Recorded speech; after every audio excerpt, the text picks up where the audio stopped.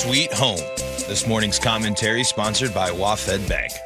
I went to a house party this weekend, and I thought to myself, man, this is really cool.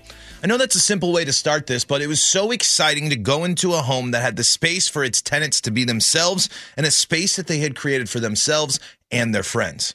This house was in Ballard and is one of 3 houses that still remain standing among a sea of apartment buildings.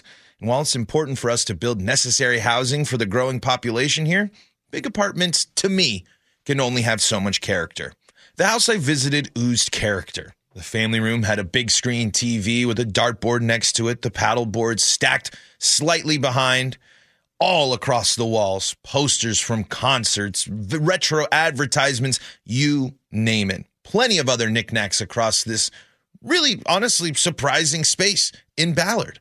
A massive record and tape collection took over most of the dining room area, and all the analog recording equipment my friend uses to create his albums were stashed away, give or take a couple of guitars and pieces of a drum kit. The room made peaceful by a roaring fire in the fireplace.